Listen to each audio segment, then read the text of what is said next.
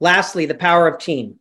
A lot of what I've talked about here is obviously your own mindset, what you see, and how to nurture this environment for great strategic thinking. And for it to get realized, we must bring it to the team, right? Most of you are not a solo job. Even if you are, there's other people you interact with. And to do most big things in life, we need people around us. And that's the fun of building teams. So strategic thinking as a team magnifies your impact. What you saw is possible gets expanded with other people contributing to your vision.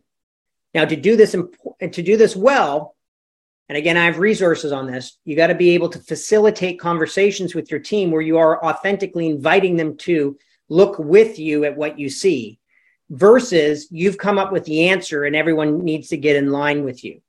So that's not how you strategic think with your team. The same way you went through creating room for yourself, an environment for yourself to do your best thinking, you got to find a way with your team to do the same.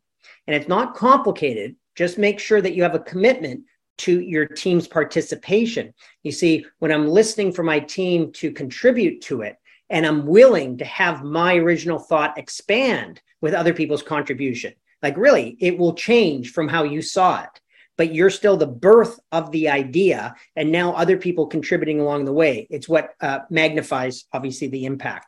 But you got to be willing to let go of what you originally saw for the benefit of the team to grow it beyond where you've taken it. So don't miss the opportunity to involve key people early in the process. This is also how great implementation in strategic planning works. So now once we get to strategic planning, it's all about execution, right? It's all about let's make things happen. Yes, we need to do that. Chad, there's a lot you talked about here about up in the sky, vision, standing in the top of the stadium. But yes, we got to get down there and score some touchdowns.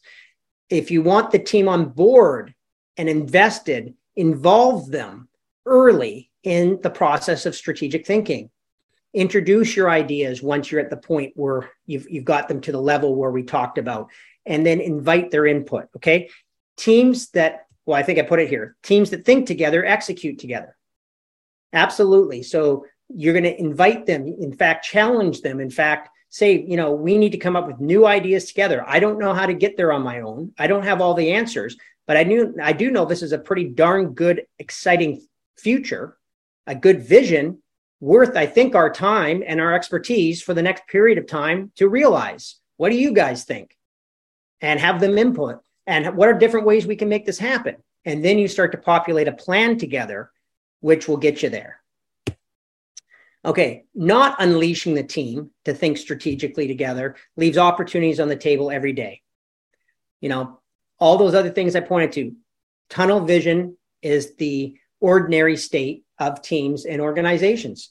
They're not looking for new opportunities, and new opportunities walk by them every day to serve the customer, to build revenue, to build profit, to improve your morale, etc.